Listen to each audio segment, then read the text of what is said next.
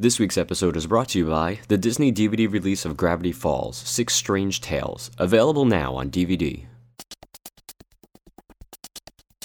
Communicore Weekly. Come on and get geeky. We bob around boats and five-legged goats. Communicore Weekly. You might catch some freaking. You waited all week. I'm sure you already know that it's the greatest online show.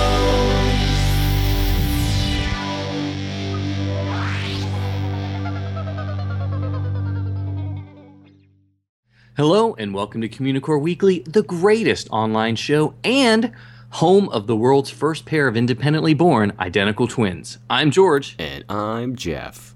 So Jeff, I was listening to the voicemails the other day. It looks like we got one from somebody named Eisner. Yeah, it was really weird. I've never heard of this guy before. Maybe let's just play it.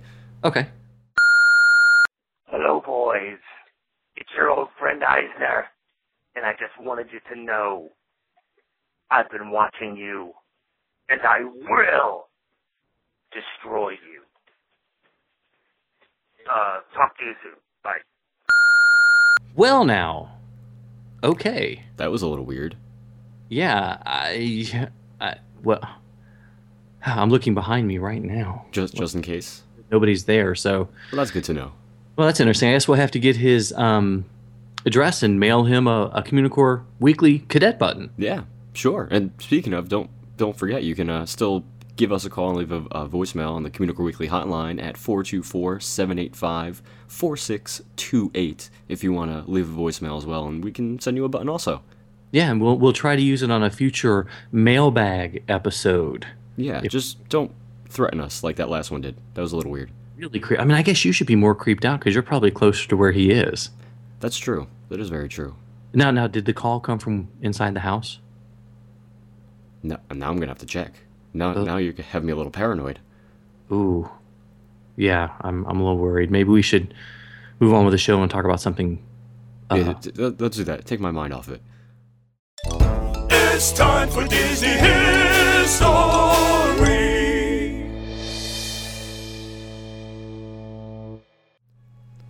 The golf resort was one of the first 3 Walt Disney World resorts. It lasted from 1973 to 1986 when it was converted to the Disney Inn with the decidedly Snow White and the Seven Dwarfs theme. A lot of speculation on the change in resort theming centers on the ideas that the theme of golf really never found its audience and the resort was fairly landlocked. So, unlike the Polynesian and Contemporary, and really even Fort Wilderness, the amenities weren't all there.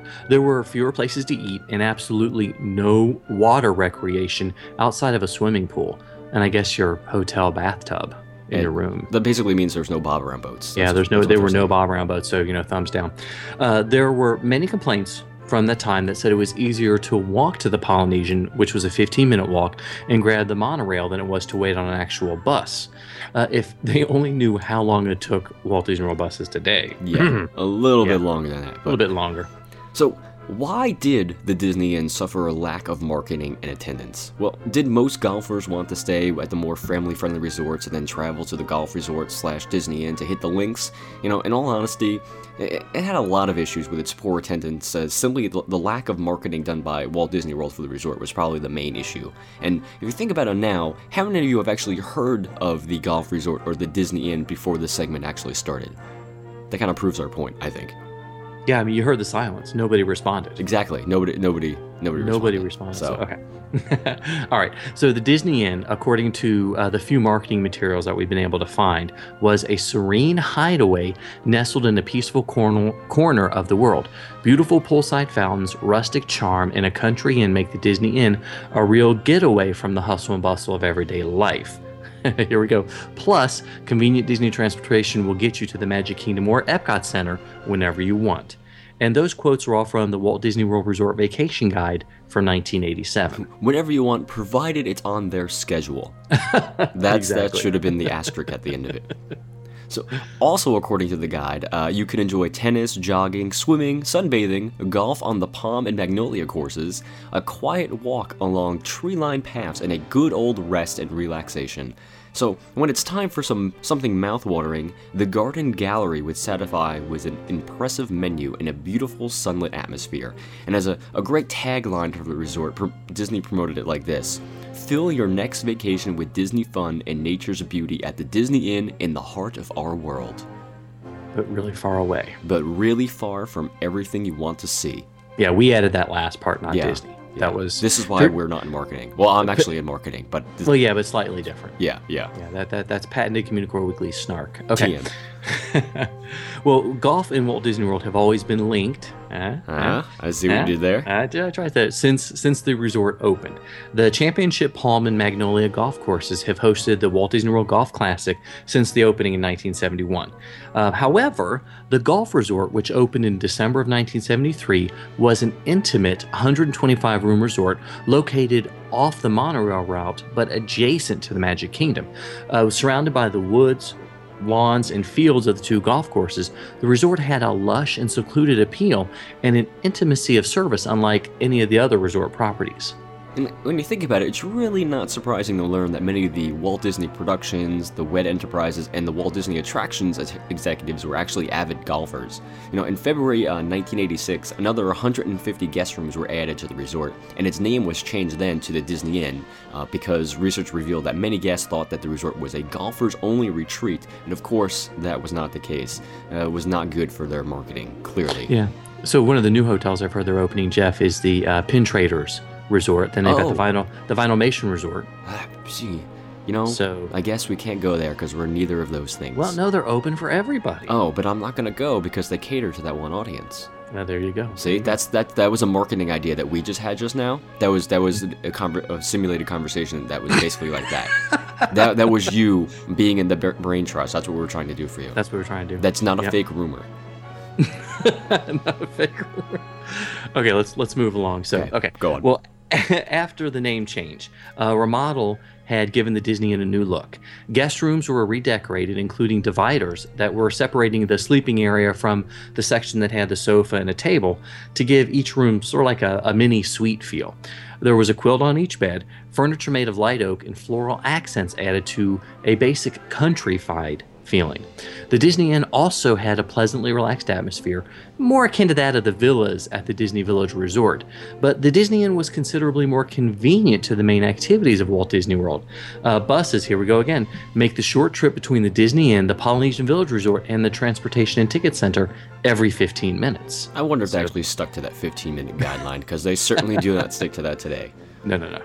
So for the eateries there, the Bright Garden Gallery was one of the most pleasant spots in the entirety of Walt Disney World for a meal.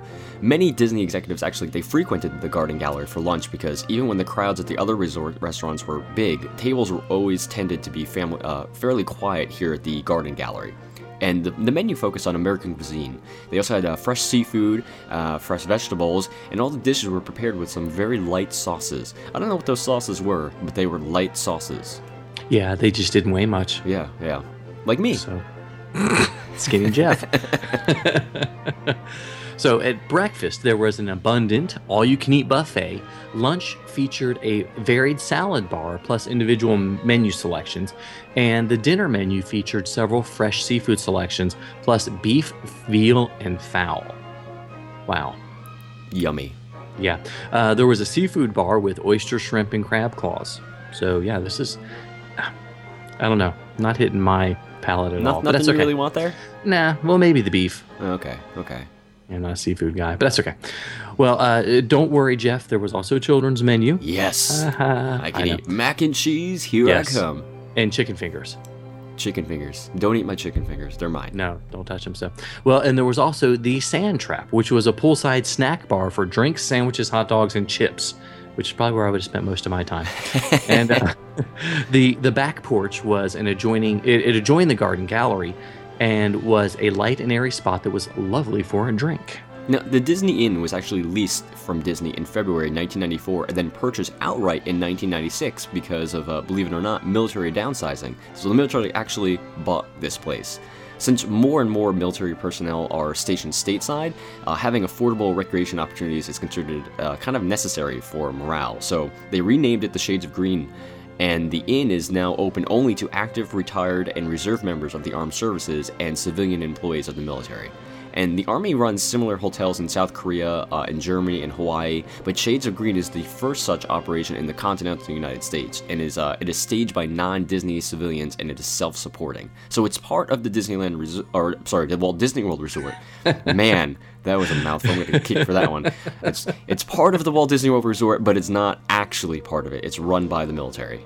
So you've got, Walt Disney World Resort, which is part of the Reedy Creek Improvement District, which isn't really well, anyways, we'll get all timey-wimey. Inceptions. Yeah, Wom. Okay. Wom. So after the 1996 purchase, there were a few more changes to the restaurants. The Garden Gallery would be renamed the Disney Inn Restaurant. There would also be the introduction of the Diamond Mine, which was a snack spot offering sandwiches, beer, salads, sodas, and more. So according to the 1994 souvenir guide, strollers can enjoy the view of the surrounding gardens from a lovely gazebo. Rolling green lawns and a lovely lakeside gazebo invite strollers to linger, while friendly ducks looking for a handout elicit laughter from younger guests. That's my marketing voice, by the way. That's pretty good. It was good, Not right? bad. Well, Not bad. I practice. But in this case, I'm pretty sure strollers means people who are walking and not the sea of carriages that you will find by It's a Small World. Two completely different things. But there was also the Happy Hollows Recreation Center, which had the grist mill, which provided a perfect New England country inn setting for old-fashioned family together time. Now, I have never stayed there before. It looked quite lovely in the photographs. Mm-hmm. I wish I had the time machine to go check it out at least once, but because it's just one of those places that, I would like to go see. Ooh, yeah, it's on. I can now. Martina's family is retired military, so I can check that place out. Oh, I thought you meant go back in time. I was like, wait a minute. That's right. I forgot to tell you about that time machine I bought off the internet. George, I bought a time machine off the internet. Did you get the flex capacitor version or? Nope. Ooh. It's a surprise. I'll show you yesterday what I got. Good. I can't wait for the trip report. He's a nerd, he's a geek, but we all like to hear him speak. So listen up to the words from his speech. It's George's Book of the Week. So it seems like Disney Editions is publishing one flagship title a year. Last year it was the spectacular poster art of Disney Parks. And when word came out that Disney was releasing a book detailing the history of Tinkerbell, I had my fingers crossed for the best. So this book is Tinkerbell and Evolution by Mindy Johnson. This book is it's a deeply satisfying read about the iconic Disney pixie. It's relatively easy to compare this book to J.B. Kaufman's Fairest One of Them All, since it features a similar progression in looking at Tinkerbell's history pre-Disney, the development of the Peter Pan film that launched her, and everything post-Peter Pan. And it's a style that works very well, especially with the character that Disney did not create. Okay, so the book itself is comprised of 3 acts that follow Tinkerbell's origin, the Peter Pan film, and everything after the film, which sadly does include the recent Pixie Hollow films, but we'll cover that a little bit later.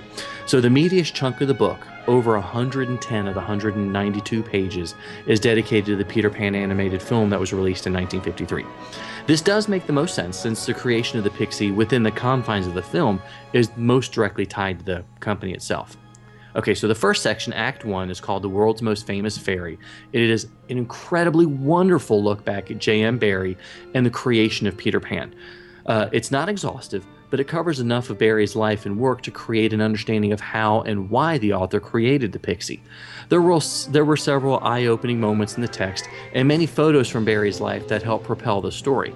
And we learn how the Scottish travelers and the young boys of the Llewellyn Davis family influenced Barrie's earliest works and the specific tales and characters in Peter Pan. Okay, so the development of the play itself at the beginning is really fascinating, especially seen in today's light. The play was continuously worked on and added to by Barrie during the first few years, and it gained a lot of popularity, and as it made its way to larger stages in film, really found a lot of various stars in theaters where it was performed. So the 1924 silent version by Paramount Pictures was actually lauded for the special effects, considered groundbreaking, and directly influenced the Walt Disney himself when making his animated version of the film. So Act 2, The Boy Who Wouldn't Grow Up, specifically focuses on the development of Peter Pan, the film itself, over an almost 20-year period. And of course, more specifically, the creation and evolution of Tinkerbell. Mark Davis, the legendary animator and Imagineer, is credited with her final look, but he gladly steps in to share his influences, which include many of the animators that had a hand in Tinkerbell's design, including Bianca Majoli, David Hall, Mary Blair, and John Jack Miller. And hopefully a few of those names are familiar. Act 3, the final section, is called Flying to New Horizons and covers everything after Peter Pan to the new Pixie Hollow films. A large part of this section is dedicated to Tinkerbell at Disneyland, through her promotional material and in-park appearances. And it's almost mind-boggling to see how many Disneyland items Tink showed up on. We also see other products at Tink Talk. Wow, that's a tongue twister. Like Peter Pan Peanut Butter and her limited comic book appearances, which I had no idea she'd been in a comic book. The last section, thankfully, is rather small and looks at the current state of the Pixie. I'm not going to comment on the Pixie Hollow releases, mainly because I really don't care about them, but there are very few pages dedicated to them itself. It really seemed more like a way to keep Tinkerbell in the public eye and create another princess franchise, so to speak. And on a side note, this is the second book this year from Disney Editions that has a very odd picture. The Roy E. Disney book is really good, but many of the photos are fuzzy or pixelated. And I ran across a photo on page 186 of the Tinkerbell book, and it is incredibly pixelated too, like they took it from a website, which is really odd. I found some mistakes in Disney published books this year, and it's been very disappointed. But that shouldn't stop you from buying this book. Overall, I really loved it. It is a fantastic, incredibly detailed look at our favorite Pixie and the cultural phenomenon that she is. And I'd love to see someone tackle Peter Pan and many of the other animated features in the same vein as this book and J.B. Kaufman's works. But this is a great book for Tinkerbell fans or anyone with an interest in Disney animation history, and it is called Tinkerbell and Evolution by Mindy Johnson. What we liked, what we didn't like, Yays and the Booze, 60-second review!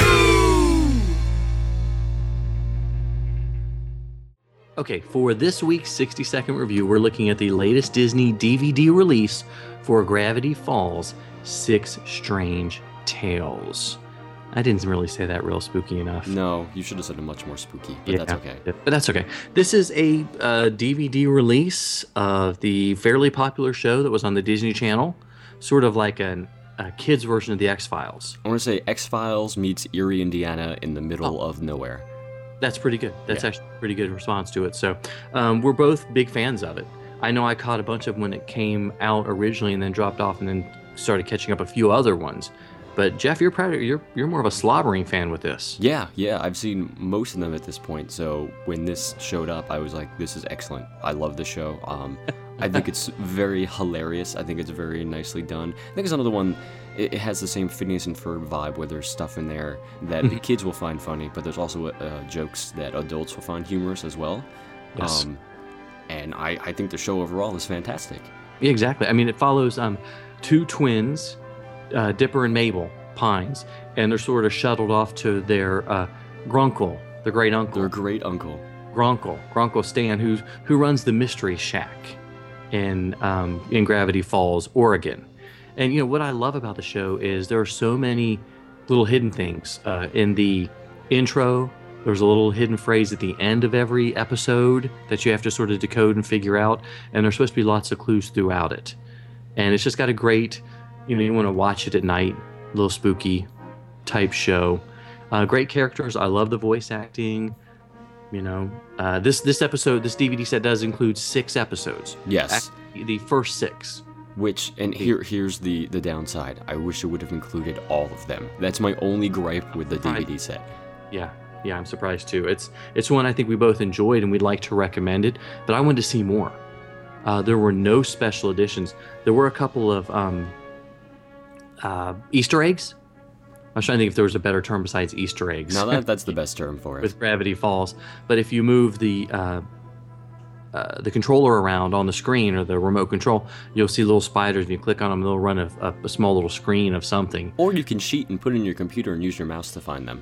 Ooh, that'll work too. That'll work too. Makes it a lot easier. But even the 14-year-old and 9-year-old were kind of like, yeah, this is kind of blasé. They enjoyed the show. We love the show. They were watching it, sat with us and watched the whole thing and really enjoyed it. But I think it would have been nice to have a little bit of extras, maybe a look at the writers or what we're seeing. Even the voice, the voice actors in their, the booth recording. I think that would have been cool to see that, because I think the voice acting is really fantastic, and it seems like they have a lot of fun with it. So I would have enjoyed seeing them at work. Yeah, that would have been nice to do that. When you mentioned it's got that Phineas and Ferb vibe, it's something I like to. We've seen a lot with a lot of the shows lately on the Disney channels. Are getting a lot smarter, and not just going after the kid audience, but whole families. Yeah, exactly. It doesn't have the songs like Phineas and Ferb. No, but that's okay. Yeah, it's got great characters. You really get to know them and feel for them, and as much as I like watching Grunkle Stan, I'm not sure how much I feel about him being a flim-flam man at some point. Like, come on, I like you, Grunkle Stan, but still. But overall, I love it. I think it's great. I think it's definitely worth picking up. I think so too. I think you'll enjoy, especially if you got some younger kids that might be into more of the, as Jeff mentioned, more of the X-Files meets Erie, Indiana side.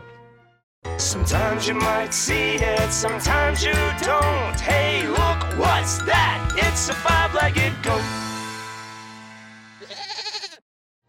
In the Main Street Confectionery at Walt Disney World's Magic Kingdom, near the fudge counter, you'll find a program for the 1893 Columbian World Exposition in Chicago. The proprietors of the shop, Thomas and Kitty McCrum, were actually amazed by the new mechanical inventions that they saw at the fair, and Thomas kind of looked at the mechanization of the fudge or candy on their return, so examples of his machines that he created for it are on display behind the fudge counter. Also, it should be noted that Walt's father, Elias, was a contractor at that very World's Fair. I like it when the five-legged goats are they make you go, huh. You don't see them right off the bat. Yeah, there's a lot of research that has to be done behind them, really, piece to kind of get things it together. Yes. And that's just because we're pretty amazing. And nerdy. But we'll go with amazing. Yeah, we'll go with that one. Unless we a nerd-mazing. Nerd-mazing. We'll call it that way. So, well, okay, I guess that's time to wrap things up then. So thank you guys so much for watching and listening to us. Yeah, be sure to leave us a comment and rate us on iTunes. Let us know how geek-tastic we are. See, I just added a new one right there. Another one. Very nice. Okay, and you can always email us at communicoreweekly@gmail.com, and we're happy to be emailed almost anything. Yeah, for the most part. I like getting emails. You can also like us on the Facebook at facebook.com/communicoreweekly. Yep, and follow us on Twitter and Instagram. I'm at Imaginerding, and he's at Jeff Heimbuck. You can also call us in the Communicore Weekly hotline at 424-785-4628. Leave us a voicemail. We'd love to hear from you. Yep.